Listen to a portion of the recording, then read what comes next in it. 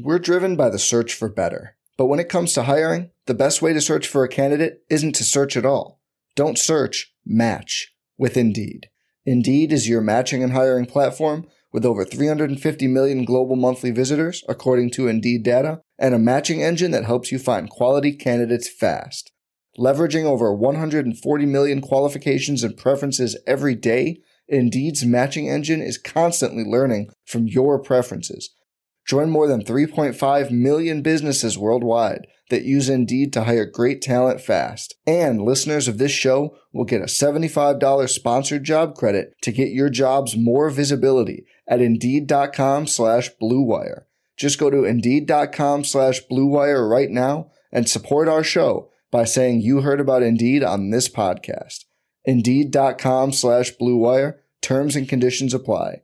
Need to hire? You need Indeed. Colm Kelly here, the executive producer of the RotoViz Radio Podcast Network and co-host of the RotoViz Overtime Podcast, along with the phenomenal Sean Siegel. The wait is over, the NFL season is here, and there's no better time than the present to sign up for a RotoViz NFL Pass. You'll get access to all of our content, all of our tools, and everything you need to help you for that in-season success. As a loyal podcast listener, you can get yourself a 10% discount to a RotoViz NFL Pass just by adding the code RVRadio2021 at checkout. Or go to rotoviz.com/podcast for more information. Let's go get those championships. I hope you enjoy the podcast. Breaks a tackle, watch out! Burst of speed! Look at this freshman! Welcome to the home of professional football, Canton, Ohio. Hello and welcome to another episode of the College to Canton podcast, the perfect show for any and every college football and NFL fan. I'm talking to you. That's right. You're listening. You are one of the few, one of the degenerates. We love you. I'm your host, Dave Funlico, and you can find me on Twitter at Dave Funlico. And of course, you can find my wonderful, lovely co-host, Travis May, at FF_Travis M. If you're joining us for the first time, College to Canton is a show about the journey of the best football players and prospects from being a college football recruit all the way to the Pro Football Hall of Fame. We also talk some fantasy football because this is a RotoViz Radio podcast, but we make sure to dive into some real college football and NFL analysis as well. Last week, we spent a little bit of time talking about some of the guys that kind of disappointed from like an ADP perspective, like where we were drafting them in Devy leagues this summer and kind of where they are now, and just some of the disappointments that followed. But this week, we're excited, we're optimistic, we're looking at players who are overachieving, players who maybe went undrafted or were drafted late that all of a sudden have a lot of value. We're excited to bring you this episode of optimism and overall jubilance. I don't know if that's a word. That's Travis, absolutely how are you? How are you doing, man? You got to work that into the title of the episode for sure. But just like jubilance. Yeah. Mm-hmm. That's definitely the thing. I am feeling the wine talking.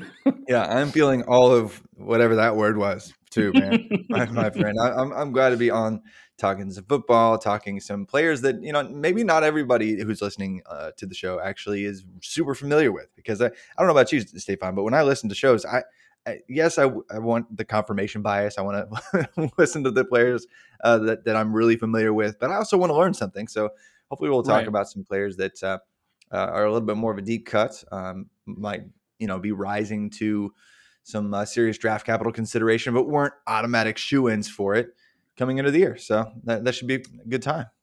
Yeah. And I think it's important to slow down and talk about some of these players that don't get, like, you're not going to hear about them on ESPN as much, you know, like they're not players that are, or some of these guys, maybe you do hear about on ESPN because they're putting up stats, but maybe we want to kind of dive a little bit deeper into some of the numbers and say, yeah, sure, while they're producing statistically, it may not be relevant at the next level or get them the draft capital that maybe we would assume if we didn't do a little bit of a deep dive. But before we get into everything, Travis, how have things been going for you? Just in general, I'd love to hear, Matt and I do the college football fantasy podcast where we dive into some betting stuff. Yeah. I know you've been doing some betting this year. How's it been going for you? What have been some key strategies that you've been utilizing for? Because I actually know how you've been doing. You've been doing very, very well for yourself. Yes. I'd just love to hear That's good. Kind of some of what's been working for you. Yeah, so I am on the season through, I guess, week 9 of college football and week whatever in NFL. I'm up 168.97 units on the year, I and so fucking hate you. I hate you. it's going really well. And That's real good. yeah, I think rule number 1 is with midweek action for college football, you always bet the over, and Yes, you'll sir. basically always be profitable. Sorry if that doesn't pan out this coming week, but this past week it was like all but one. And I Yeah. actually I would have hit another one, but I juiced it to get a little bit more money on one of them, and I missed by like 2 points. Oh So no. yeah, it was That's- yeah. I was just getting greedy. I was just like, I could make this a plus 140 if I do this, and yeah. that's just getting greedy. But it's just, I think it's always just proper unit distribution, like just playing off some confidence intervals and really playing the games that you're really confident in more so than you are the ones that you're not. And I think being committed to that it keeps you out of trouble. When I get overconfident in a play that I probably shouldn't be, and then put like more than 2 or 3 units down, it's like, then I probably get in trouble. And that's when things have gone awry this year. I would seriously, if it weren't for betting, I was like, oh, surely Clemson's going to turn this around. And Oh my God. Yes. Yes. and I'm right betting there and with you. believing in Clemson for like 3 weeks too long, I'd be up over 200 units, seriously. So Yeah. Yeah. I think I have definitely bet. They've not been on the show every week, but I have personally bet Clemson every week, either for or against, but I have gotten it wrong every single week. Like I can just not get it right. you can do no right, Stefan. No, I know it's not okay. great. It's not great. Okay. Well, let's get into the show here. Let's dive straight into quarterbacks. I think this is always a really interesting discussion. Again, we want to talk about some quarterbacks that aren't, like your CJ Strouds, the guys that are like Bryce Young, the guys that we all know about. We want to talk about some guys that, maybe weren't drafted super high, maybe weren't even drafted at all in your Devy leagues, and maybe you have a couple shares in C2C, but we want to talk about what they're going to do moving forward. What's their outlook for maybe the NFL? Let's start with a guy who has gotten a ton of buzz before this last week's upset. Kenny Pickett was in the Heisman discussion. I think his name will be floated around a little bit. I don't think he's going to win the Heisman, but it's fun for me personally because I've been talking about Kenny Pickett for 3 freaking years because it's been hilarious. And now all of a sudden it's not hilarious. He's just producing. So Kenny Pickett, like, is he for real? Is he going to get NFL draft capital? Or is this just the product of a good offense, fun receivers, and just utilizing or just taking advantage of the moment? First off, I just want to, I almost as a joke, but kind of like, he's going to be productive this year, kind of that kind of deal. I actually, in the very last round of 2 deep college Canton leagues, I picked Kenny Pickett, just thinking, you know what, he's going to get some rushing production. He's going to be a high volume passer. That's just how he rolls. And so I got him in like round 45 in one spot coming into this year. And now he's been a starter for me with Bailey Zappi of Western Kentucky. Like, seriously, Bailey Zappi and Kenny Pickett, like that combo this year, like there's like 50 touchdowns already between the two, like over that. So that's worked out. If I'm not mistaken, I'm pretty sure that that's the number 1. Oh, no. It's Brennan Armstrong. But Zappi is the number 2 in pass yards. Kenny Pickett's number 6. Like, yeah, they're way up there. Both just freaking crazy. Yeah. And we could talk about Zappi here in a bit too, really. But Kenny Pickett, I think he is actually going to get drafted at this point. And I was not really positive about that until a few weeks ago. I started seeing some legit, draft analysts on Twitter and on podcasts really mention Pickett in draft discussions. And in fact, I think it was the Locked On NFL draft podcast and maybe 2 others even were ranking Kenny Pickett as high as quarterback 2 on their list. What? Yeah, like only behind Matt Corral. And that was surprising because I'm still on the Sam Howell train for sure. And I'm still very much believing in the traits and dual threat ability of Malik Willis, although he still had a couple games where he's made some crucial mistakes, including the the Louisiana Monroe loss, which was kind of bad. Yeah. But I think both those guys are clearly, I don't know, head and shoulders above Kenny Pickett. Like, Kenny Pickett's good. He's like in his 17th year of college football. He should have it figured out by now. But I do think he's going to get drafted. At this point, he looks like, even by the numbers, his profile looks like he's a guy that's going to get day 2 capital at least. And I don't think he's going to get round 1 capital, because that's just not. He's not that traits guy that the NFL loves necessarily. He's fast enough. He's got an arm enough, but it doesn't pop. He just doesn't spin it right. Like all the film words that people love to go to. And he's going to be 24 years old when the NFL season starts. Like exactly. That to me just sounds. Who was that Oklahoma State quarterback? I can't remember his name right now. That was about that same age when he got drafted in the first round and just never materialized. Brandon Whedon. Brandon Whedon was even older. Yeah, he was older than that. It's just, to me, like, it's a red flag. It's problematic, and I don't want any part of that. But I don't want to. Here we are talking about players that have overachieved, and here I am like taking a poo on Kenny Pickett. No, he is going to get drafted though. Like, I mean, when you look at his peak passing profile, like his adjusted yards per pass attempts right now is still over 10, and I haven't really dove into the schematic variables that I assess and build out my quarterback model with, but I'd assume he's going to beat that 90th percentile threshold in terms of passing efficiency, unless he like falls apart down the stretch. And he's going to be at least above the bare minimum threshold for rushing too. So I think the NFL is going to look at him and his complete resume and go, man, this guy is good enough to take a shot on, round 3, like I allowed the Davis Mills kind of range this year. Yeah. I mean, he doesn't have much in terms of rushing yards. Like last week against Miami, he was negative because of sacks.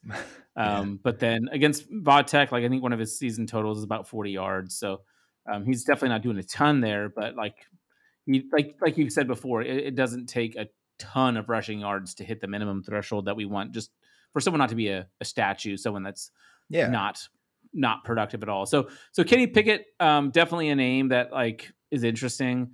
Be interested to see where he goes in the draft. I think, I don't think he's going to get like round 1 capital, obviously, but like you said, round 3, there's some interesting stuff there. A guy I have been very impressed with this year actually leads the league in passing yards, I believe, and that is one Brennan Armstrong. In 9 games, he's got 3,668 passing yards, 31 touchdowns. Brennan Armstrong, I don't know if it's because he's a lefty or what, but when he releases the ball, it looks weird. But the dude is putting up numbers, and he's a ginger, and you sympathize? No. I don't want to hold prejudice against redheads, but Red Rifle, I don't know. A lefty ginger, it's just hard with like diamond like earrings. It's just hard to back it up. Yeah, it just looks funky. Like he plays just. I'm such a terrible human being, by the way. I feel it's just like his style of play is just bizarre. Like it's like he catches the ball and he wants to immediately sprint out of the pocket or sprint past somebody for rushing yards or something, just to make something out of nothing, because the team just asks him to do literally everything. Like, it's just, if Brennan Armstrong doesn't do literally everything for the team, they're going to lose. That's a horrifying place to be, but it's also kind of a hilarious place to be. And just watching them, put up like 45,000 points in a game is just hilarious. And he's accounting for over 20% of the team's rushing yards too, on top of just tossing like 3,500 plus passing yards this year, over 20% of the team's rushing yards. So where do you think he gets drafted? Like, is Brennan Armstrong like, is this happening? Like, he's a junior. No, it's not. So he doesn't have to come out this year, but he could. No. You don't think it's going to happen? No, I want it to be a thing. I want him to be the next Steve Young. Yeah, I think he could get like day 3 capital. I think he could, just because the scheme that they run there is really, really odd. It's just like this weird option read / all the runs are short passes, kind of ugly offense. It's just a really uglier version of what Coastal Carolina runs, essentially. It's a very, very similar, high volume, high pace, crazy pace. But I think when you adjust for the schematic, I cannot talk tonight, variables that kind of boost his profile and boosted his efficiency, and his average depth of target and things like that, we're going to see a guy who's very boosted by the scheme that he's in.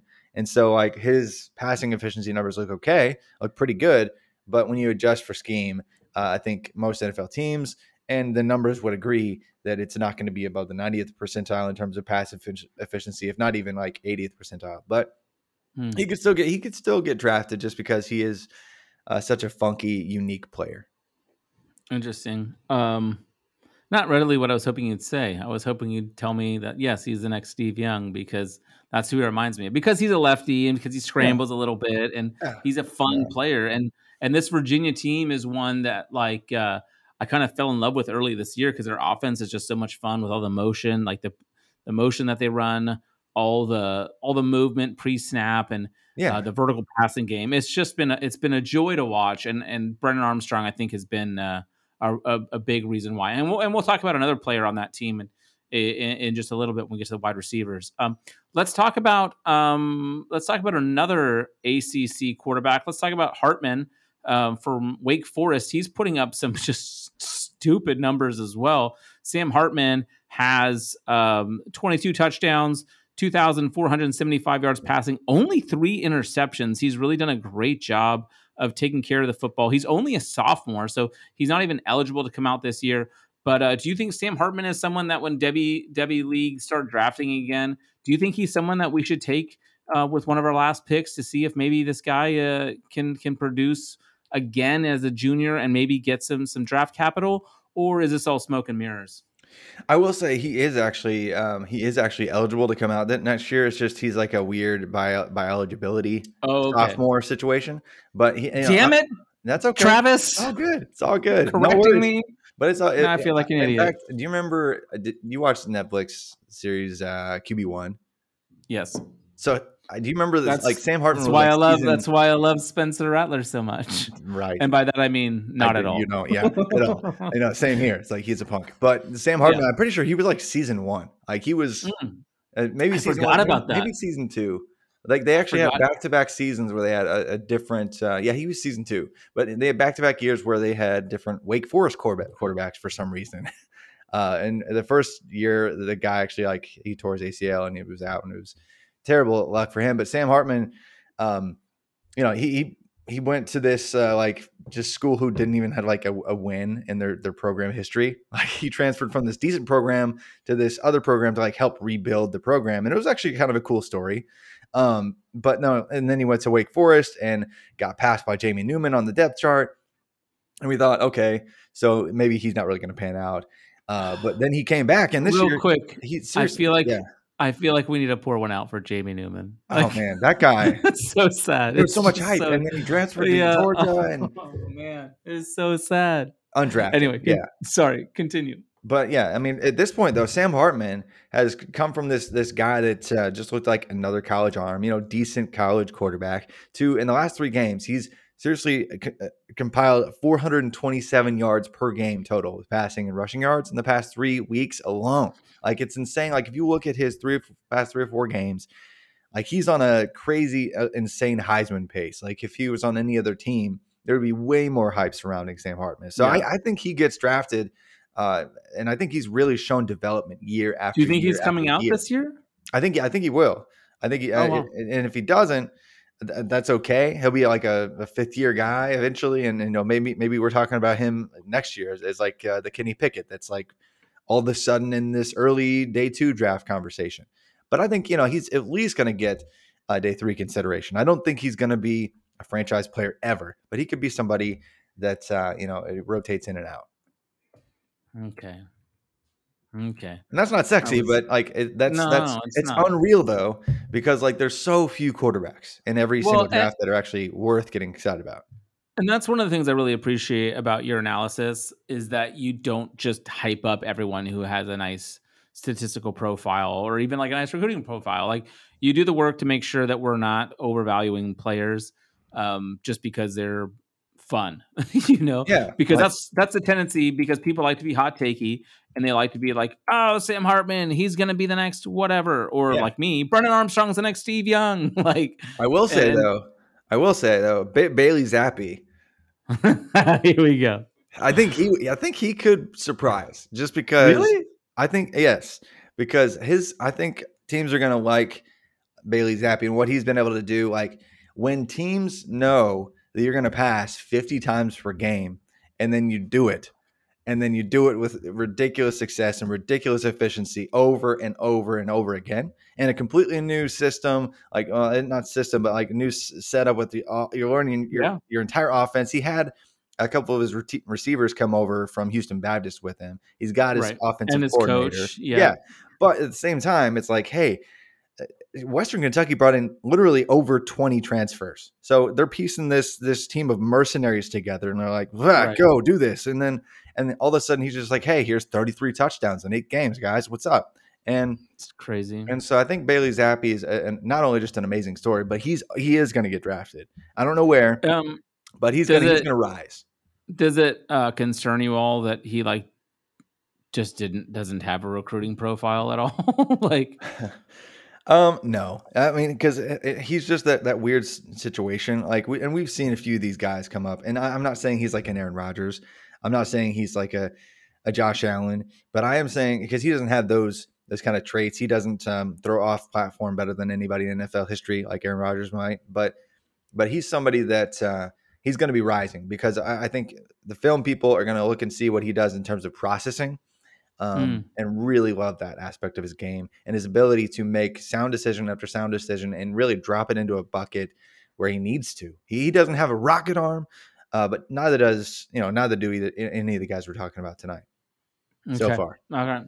I like that name. He's someone that we were kind of excited about coming into the season, not necessarily from a Devy perspective, but more of a college DFS or college fantasy perspective, because we thought he would put up numbers. But I like that you're kind of suggesting that he might have a future in the NFL. That's pretty exciting. Yep. Let's talk a little bit about, we need to probably hurry it up here because we've been spending so much time on quarterback, but Tanner Mordecai, he's a former Oklahoma quarterback. So he definitely had some hype around him. Obviously now at SMU, I cashed my SMU over ticket I'm about to cash my SMU over ticket because I knew it was up. Tanner Mordecai has been real good this year. Oh yeah. He's been super fun. I have him in a couple C2C leagues, and boy, is he great. What are your thoughts on Mordecai? Do you think he is going to generate, like, he's had a great season. Do you think he's going to generate NFL draft capital? Do you think he'll be able to produce at the next level? I think he could. I think the scheme that he's in, though, really does prop up numbers quite a bit. I mean, if you look at he's had, I guess, 3 guys that have been really productive at the wide receiver position, plus the ghost of Grant Calcaterra that's come up for them.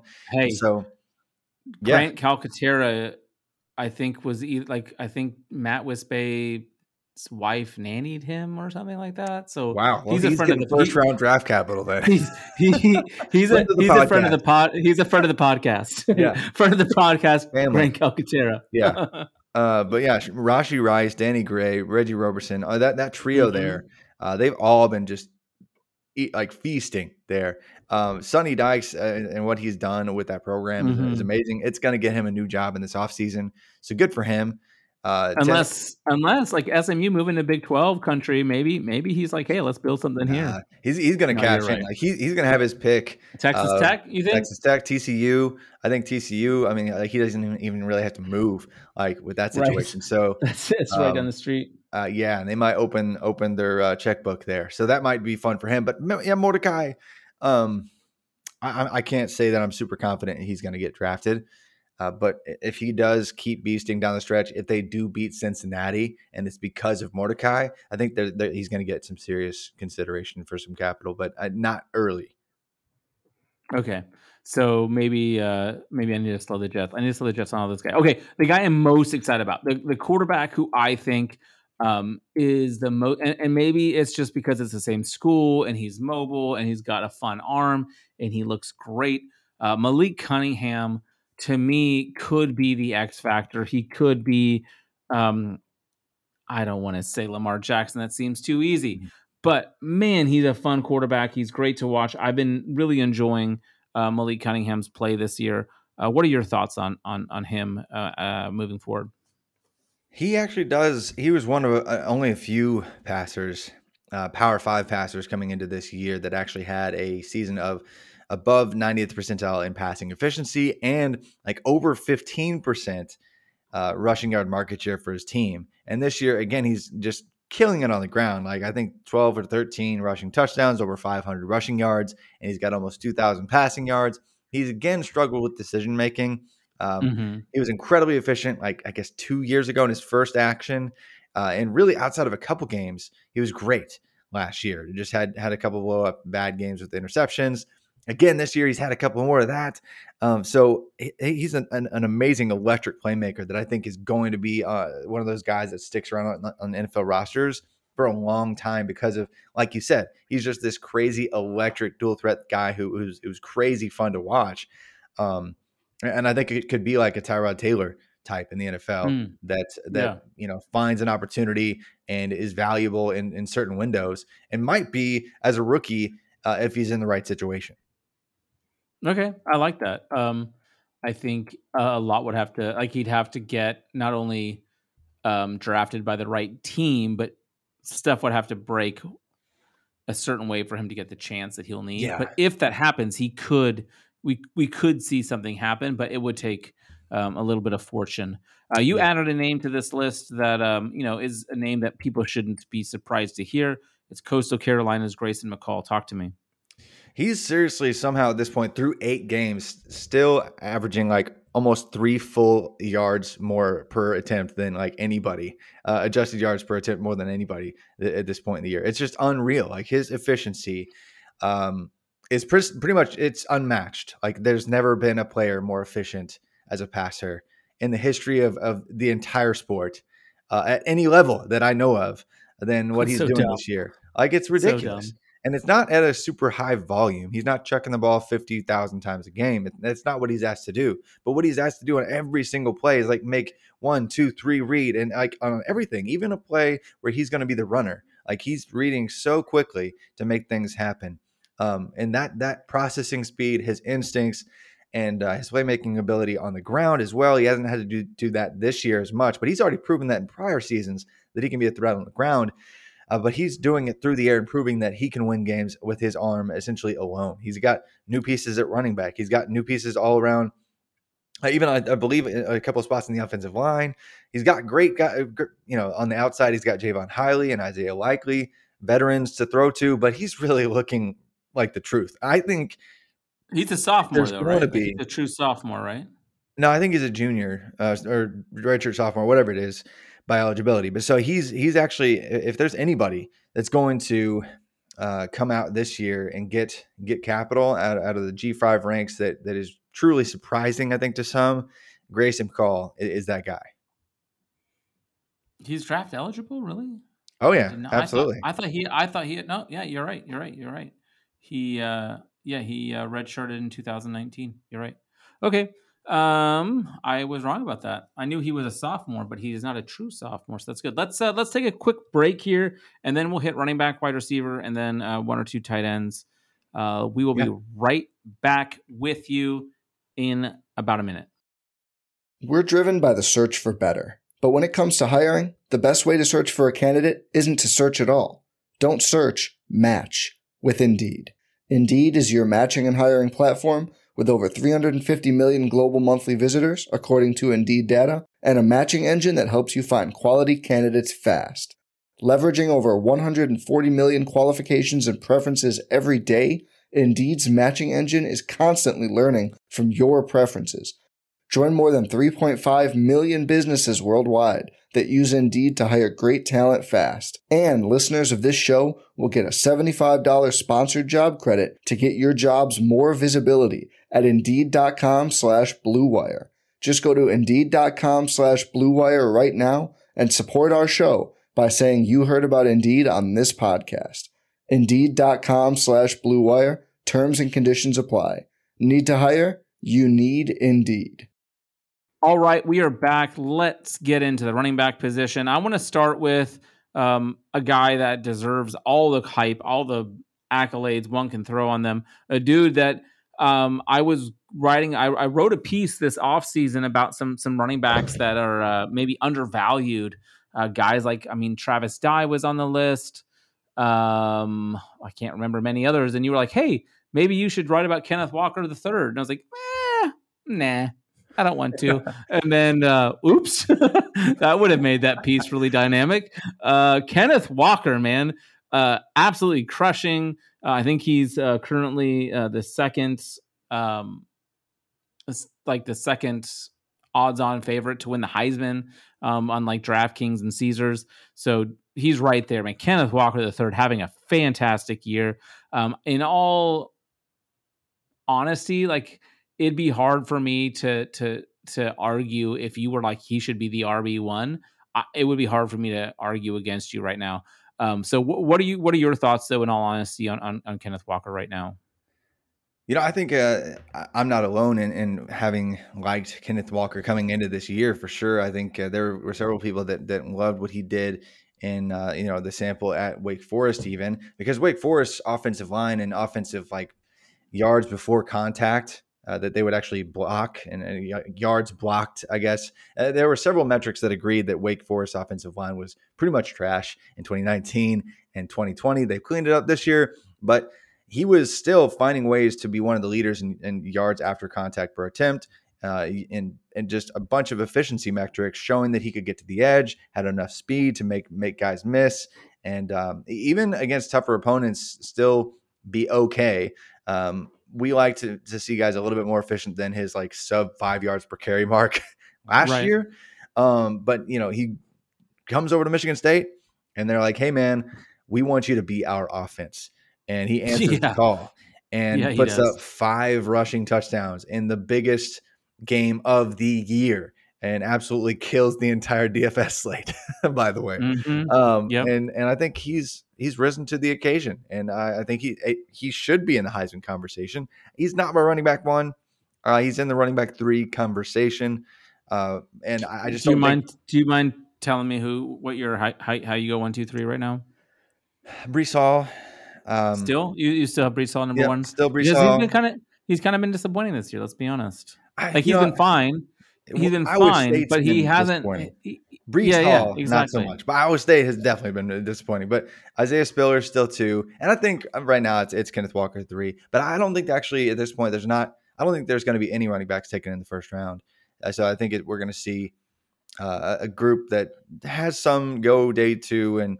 But there might be 5 day 2, maybe 6 day 2.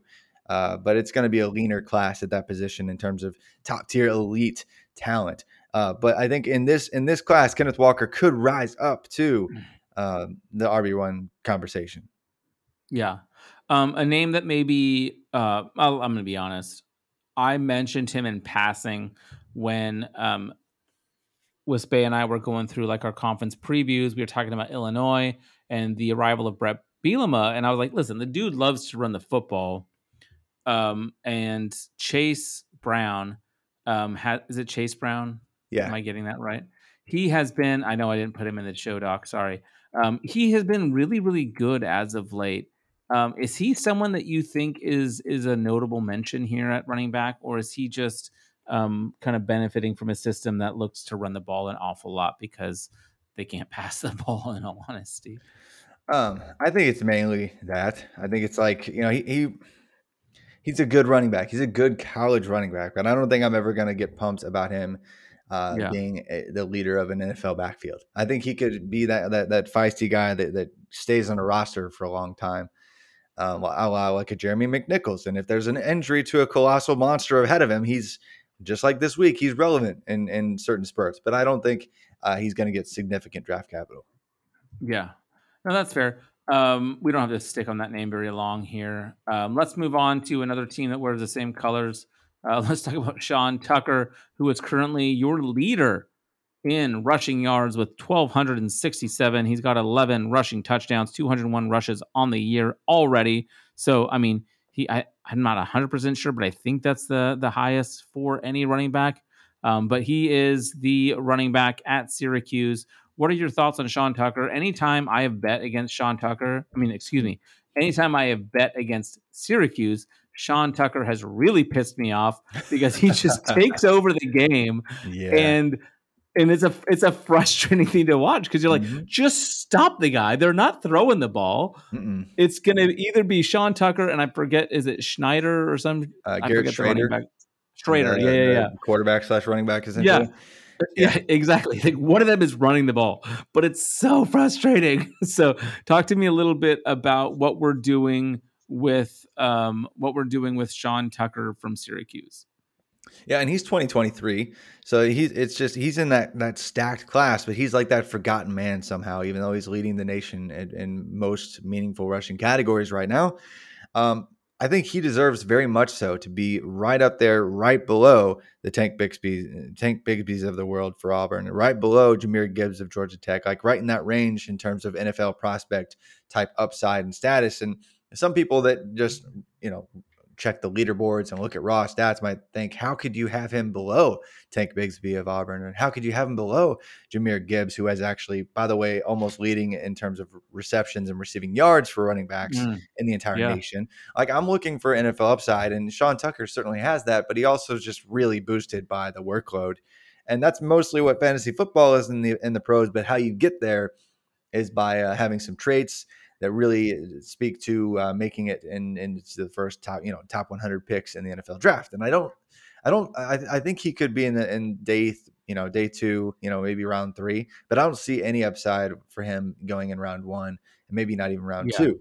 So he's going to keep doing this though, because he's the offense. So I think he's going to coast to another season, even after this one, of ridiculous production. And at worst case, we're looking at a guy who's 4th round. But I think he could sneak into round 3.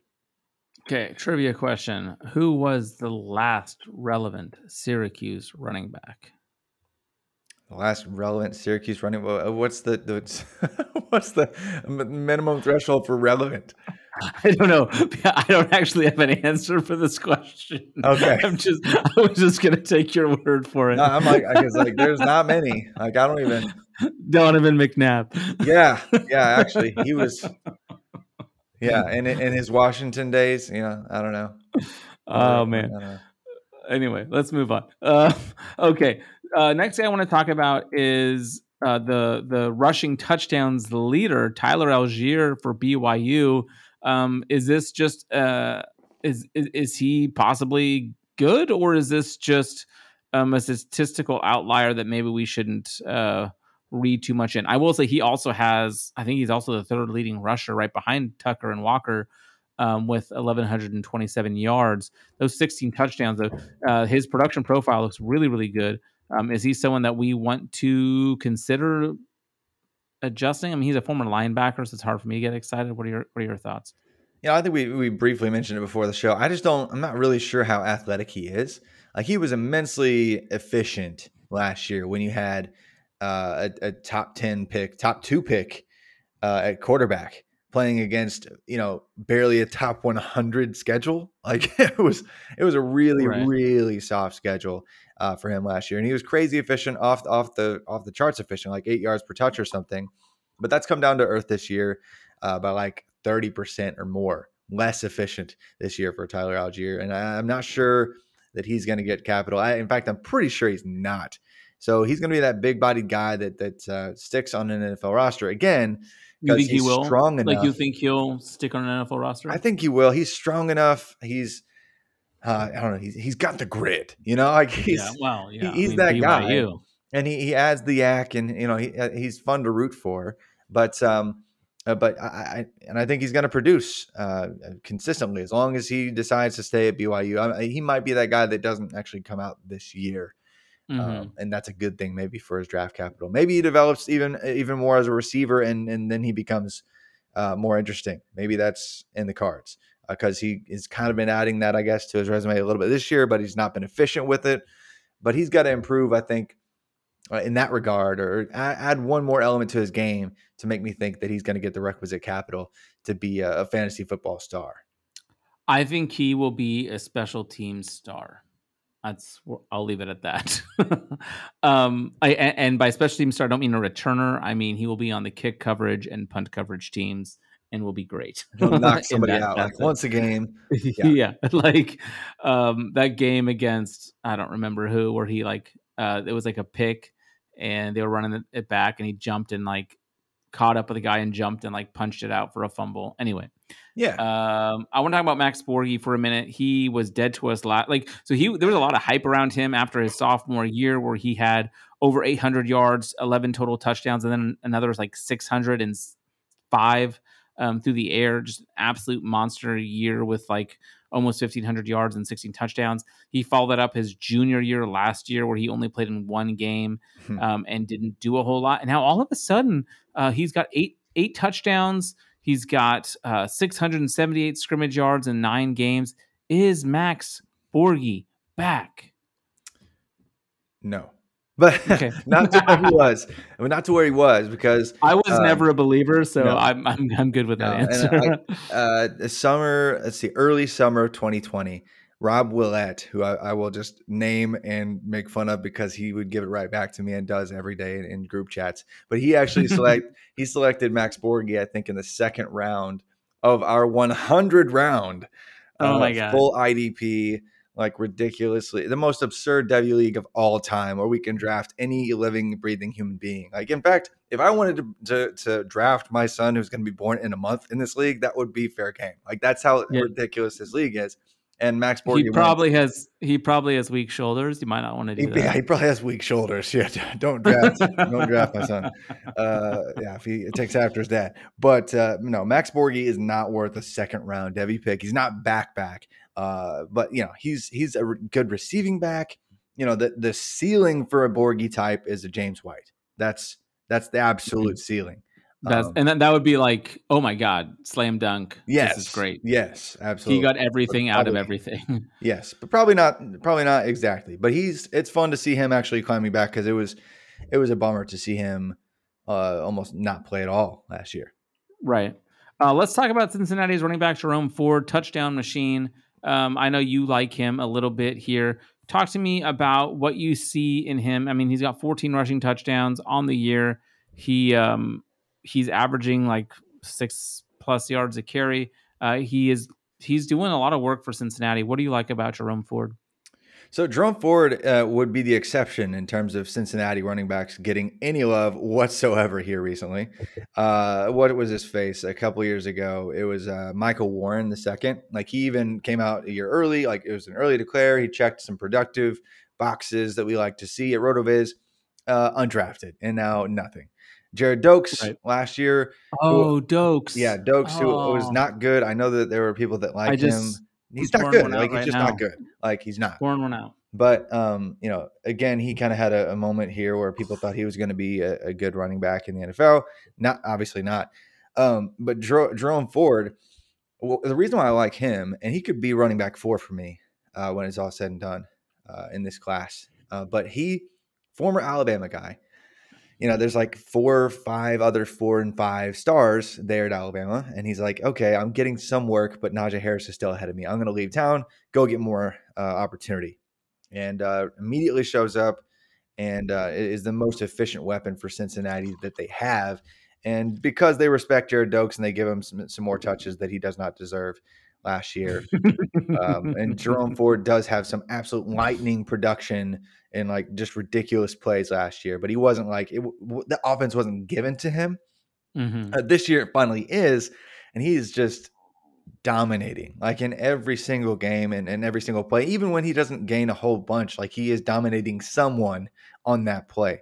So he's an incredible runner as far as a vision standpoint, as far as like a tenacity standpoint, and he doesn't get a bunch of receptions because Cincinnati doesn't even really throw the ball that much, and they don't use their running backs that way. But he was actually a receiver for most of high school. Like, he did that on top of being an efficient running back. So I'm not worried about that aspect of his game like some might be. So knowing his background and knowing his pedigree, because he was a 4-star prospect, and knowing that he's dominating now in a weaker class, he could be the running back 4.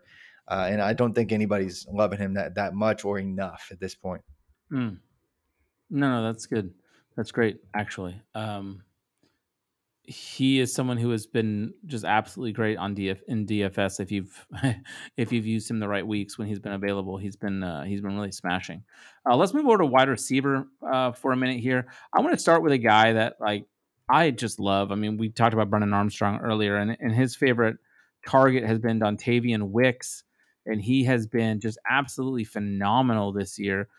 Wicks is fourth in the country in receiving yards. I believe he's tied for second in total touchdowns with 11 touchdowns and over 1,000 yards receiving, 45 receptions. Wicks just looks like a really good receiver at the moment. Do you think again, it's Virginia. He is a junior. Do you think he will get the draft capital that we need to see from wide receiver to be relevant, or is he going to be one of these late round, like 6 guys that just doesn't get the opportunity, like a Tyler Johnson type that, yeah, he's got the talent, he's got the skills, but he won't get the opportunity? I think he'll be smart, and I think he'll return to school after this year. And I think we'll see all the guys around him that have been getting a bunch of targets depart, like Keaton Thompson and Billy Kemp. I think they could come back just because of the weird COVID year, but I think they might not, and so I think he's already proven to be the most efficient deep threat that they have. But it's funny, he's third in receptions because Virginia's weird scheme where they basically hit Billy Kemp for like a negative 2 yard A dot, where he takes it, for some yak, or Keaton Thompson, who's essentially playing like he's like being like a running back, a fullback, a tight end, a wide receiver. He's playing everywhere for that Virginia scheme this year. But they just run him up the seam or something simple where he can just bully someone. But Dontavian Wicks is the only true like wide receiver on the team. He reminds me a lot of De'Ami Brown last year, which I know is not like the most exciting comp because he hasn't done anything in the NFL. He's got a lot of snaps. Yeah, but he kind of reminds me of that, like that deep threat who is super efficient on those plays, can track the ball. He really utilizes his leverage in like his downfield play, which to me is an underrated quality in a wide receiver, and it's really hard to quantify. But I think we should try to figure that out because it's really important, and to me that's something that Wicks does better than most. Yeah, I think he will return to school. I think he'll pad his stats next year and just complete his resume and then get day 2 capital next year. I think this year would be a stretch just because he doesn't have a really super complete production profile, and teams would be a little bit concerned that he's really only got 1 year of doing this. So we normally like to see guys come out early, but because it's Virginia, because it's a weird scheme, do yourself a favor, Wicks. Go back, kill it again, and then get top 100 capital. Yeah. Wan'Dale Robinson, Kentucky, transferred there this year. Our boy Wispay loves some Wan'Dale. What are your thoughts? I mean, people are going to comp him to like a Rondale Moore. He's actually quite a bit bigger than Rondale Moore, as are most people in the NFL. But and I love Rondale Moore. Like I'm a boiler maker. Like boiler that was up. Very funny to me. Yeah, but he's that guy that he was like a running back for 3 or 4 weeks for Nebraska, and then he's this slot wide receiver, this yak weapon. In Kentucky, like they've been professionals at finding these guys that just, hey, you're just a football player. We're gonna get you the ball somewhere, and you'll probably find the end zone. And so he's a gadget guy. So he could come in and have success as a slot receiver, but I'm not sure unless he's going to be more landing spot dependent than I think most people. But I think that's the same really time, fair. I think he gets day 2 capital. Like I don't think he's a round 1 guy. I don't think he's ever even going to get that hype like Kadarius Toney shouldn't have either. But he was a gadget guy. That might be another comp that people go to because it's even more recent. Because he can shake and bake and make some people miss. But I'm just going to really, really be paying attention to the opportunity and the scheme that he's in. Okay. Yeah. I want to talk about Jakari Robinson or Ja'Cory Roberson from Wake Forest. It's a hard name to say. Yes. I already talked a little bit about my love for Wake Forest and their offense. Roberson has been, Perry's been great too, but Roberson has just been a little bit more efficient. I think he's really a fun receiver. He seems really talented to me. But I'm curious if you see what I see and if you think that translates. I mean, he's got 737 yards. He's got 6 touchdowns. He's a junior. He's eligible to come out. I don't know if he will. A.T. Perry at the same token, a year younger, has been he's got fewer receptions, but he has a higher like average yards per reception, all that kind of stuff. Same amount of touchdowns. So the Wake Forest receivers are doing great here.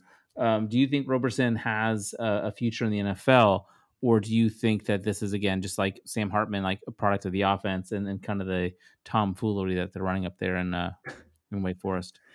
Yeah, so tomfoolery is an underrated expression, like a respectful tomfoolery. Like yes. just like a really, smart tomfoolery. But no, I mean, I think there were people in the Devy community, myself included, that thought Donovan Green was going to go off last year and be a huge deal. And Jakari Roberson is the reason he didn't. And coming into this year, Roberson actually had a top 5 adjusted production index among all Power 5 wide receivers already. And he improved that this year. So coming into, the NFL draft season, he's going to have a top 6 or 7 production profile among all wide receivers in college football that are coming out into the NFL draft this year. And he has some of those intangibles that NFL teams are going to love too. Like there was one game last year where there was a drive where he just dominated. He took over the game. I think he had 3 receptions. He had to take a snap because he got just lit up over the middle, grabbing basically what was almost a touchdown. Came off the field for 1 snap basically because he got dominant, like just destroyed. And rather than actually calling another play, or rather than just keeping the drive going, Wake literally called a timeout so that they didn't have to have Roberson miss a play, so that they could come back in and immediately throw the ball back to him in the end zone for the touchdown. And he is that kind of impact player. Yeah, that you love to see that. Yeah, that kind of conversation and that kind of situation, NFL teams are going to notice that, and he's going to get some capital. Real quick, Xavier Rhodes. I'm watching the Jets-Colts game. It's Thursday night while we're recording. Xavier Rhodes just thought he had a pick and ran into the end zone and then flipped off everyone. And then it got called an incomplete pass. It was pretty great. You love to see it. You love to see it. What's another receiver that you want to talk about here? You've got a couple of names here. We're kind of like going long. I was like, okay, I don't know if we're gonna have enough to talk about tonight. And then all of a sudden, and we're at 50 minutes. Their names all start with J. We already had Jakari Roberson, but 3 J's you need to remember as well. Javon Hiley, Coastal Carolina. Jalen Tolbert, South Alabama. And Jaden Reed of Michigan State. I think people have heard of Jaden Reed just because of what Michigan State has been doing. Yes, and Jalen Naylor. Like that duo has been a lot of fun for Michigan State. Most people know them. Jaden Reed, but these other two, I don't know if many people know about. No, and part of it is because who in the heck actually watches South Alabama games? Like, I do. I do. Like we do. But we probably have a problem. We most likely have a diagnosable problem. Like there's a reason my wife left me. I'm just going to say that. Gosh, dude. But Jalen Tolbert, South Alabama is a very new football program in general. And Jalen Tolbert was the first wide receiver in program history to rack up 1,000 yards last year. And he has already done it, and he's going to do it again this year. He's coming up on like an over 40%, I think, dominator rating this year, which we love to see. He's being super efficient as far as you can be efficient in South Alabama's offense. But he's doing it in a way, he's just a dominant wide receiver that can outmuscle you and destroy you in contested situations. But then he can also beat you downfield. He's got enough speed. I think teams are going to love this guy. And G5 wide receivers don't always get draft capital. But he's one that's going to. I think he'll be like a Dwayne Eskridge where someone's going to be like, no, I want him. Yep. Like for sure. Round 2 even. Round 2, lock it up, done. And people on draft night are going to be like, whoa. We thought he was going to go. We thought he was going to go in round 4. And it's like, nope. Someone's going to fall in love. I'm with you on that one. And it'll be incredible for the program. I just love to see it. Javon Hiley, same thing. It's people want to talk about how, and I've already done it. The scheme there is really fun. It's really creative. Chadwell there, he's going to get a different job at some point. They're going to build a statue to him because of what he's done for the program. Grayson McCall is an amazing quarterback. Isaiah Likely, amazing tight end, but Javon Hiley just takes over games. Good. He had a top tier adjusted production index among all. I think he was a top 5 adjusted production index coming into this year among all G5 wide receivers. Now he's smashing even harder this year. So it's basically in terms of production profiles and wide receivers that are going to get capital from smaller schools or whatever. It's Khalil Shakur, Boise State, Javon Hiley, and Jalen Tolbert. And all three, man, if I could put like some kind of weird parlay on those three all getting day 2 capital right now. Oh, man. Yes, please. I would. Let's do that. Oh my gosh. I need to find that actually. Right after the show, I'm going to do it. If you do, let me know. Cause I want a piece. Because Khalil Shakir, by the way, I didn't put him in the doc because I was already high on him. Man, that dude is good. Yeah. But Hiley, it's like teams know, hey, he's the only option that they have on the outside. We should probably stop him. And they can't. Yeah, absolutely. He reminds me, I think he's going to get comped to Rashad Bateman, but he's faster. Well, maybe faster, which is crazy. I mean, maybe he's not because, at least because Bateman's whatever pumped up pro day numbers or whatever. Like, that's so fake. Like, he's not that fast. Just real quick. A New York Jets receiver caught the ball, fell over, and literally handed it to an Indianapolis Colts cornerback. Like, the worst play I've ever seen. Like, it's like the butt fumble, but better. Oh my God. Oh my God. The Jets are just the freaking worst, and I love to see. Sorry, Jets fans who are tuning in and also crying right now, probably. They've already seen it. This is just laugh. That's all you can do is laugh. For some reason, I don't think it counted. Let's move on to tight end. There's a couple of guys we want to talk about. You mentioned Isaiah Likely already. He's got 8 touchdowns on the year. He's been just absolutely phenomenal for Coastal Carolina. There were 2 other names that you added to the list here. One of which you were talking about in the preseason here. Trey McBride is a guy you were pretty high on going into the year, and he seems to just have proved your point, and then Derek Deese as well. So talk to me a little bit about those 2 guys. Yep, I mentioned them even on the podcast maybe 2 weeks ago, or I don't know when it was, but Derek Deese Jr., again, San Jose State, if he does declare this year, Derek Deese Jr. is probably going to rise and be one of the top guys in this class. He's I think he's going to I'm not sure if he got a Senior Bowl invite or whatever. I think he actually is definitely going to come out this year. I think he's going to get capital though. He's the second leading tight end in terms of receiving yards in the nation, behind only Trey McBride of Colorado State, who has been their entire receiving offense. They were missing Dante Wright there for a good portion of the year. And even when he's been back, he's not been 100%. But Trey McBride has been carrying that very embarrassingly bad passing attack for Colorado State. And he's been the only option. And so he just takes over games by himself. He had 100% of Colorado State's touchdowns last year through the air. It's not that way this year, but he's still dominating. Ridiculous. That's embarrassing. That's what that is. That's embarrassing for Colorado State.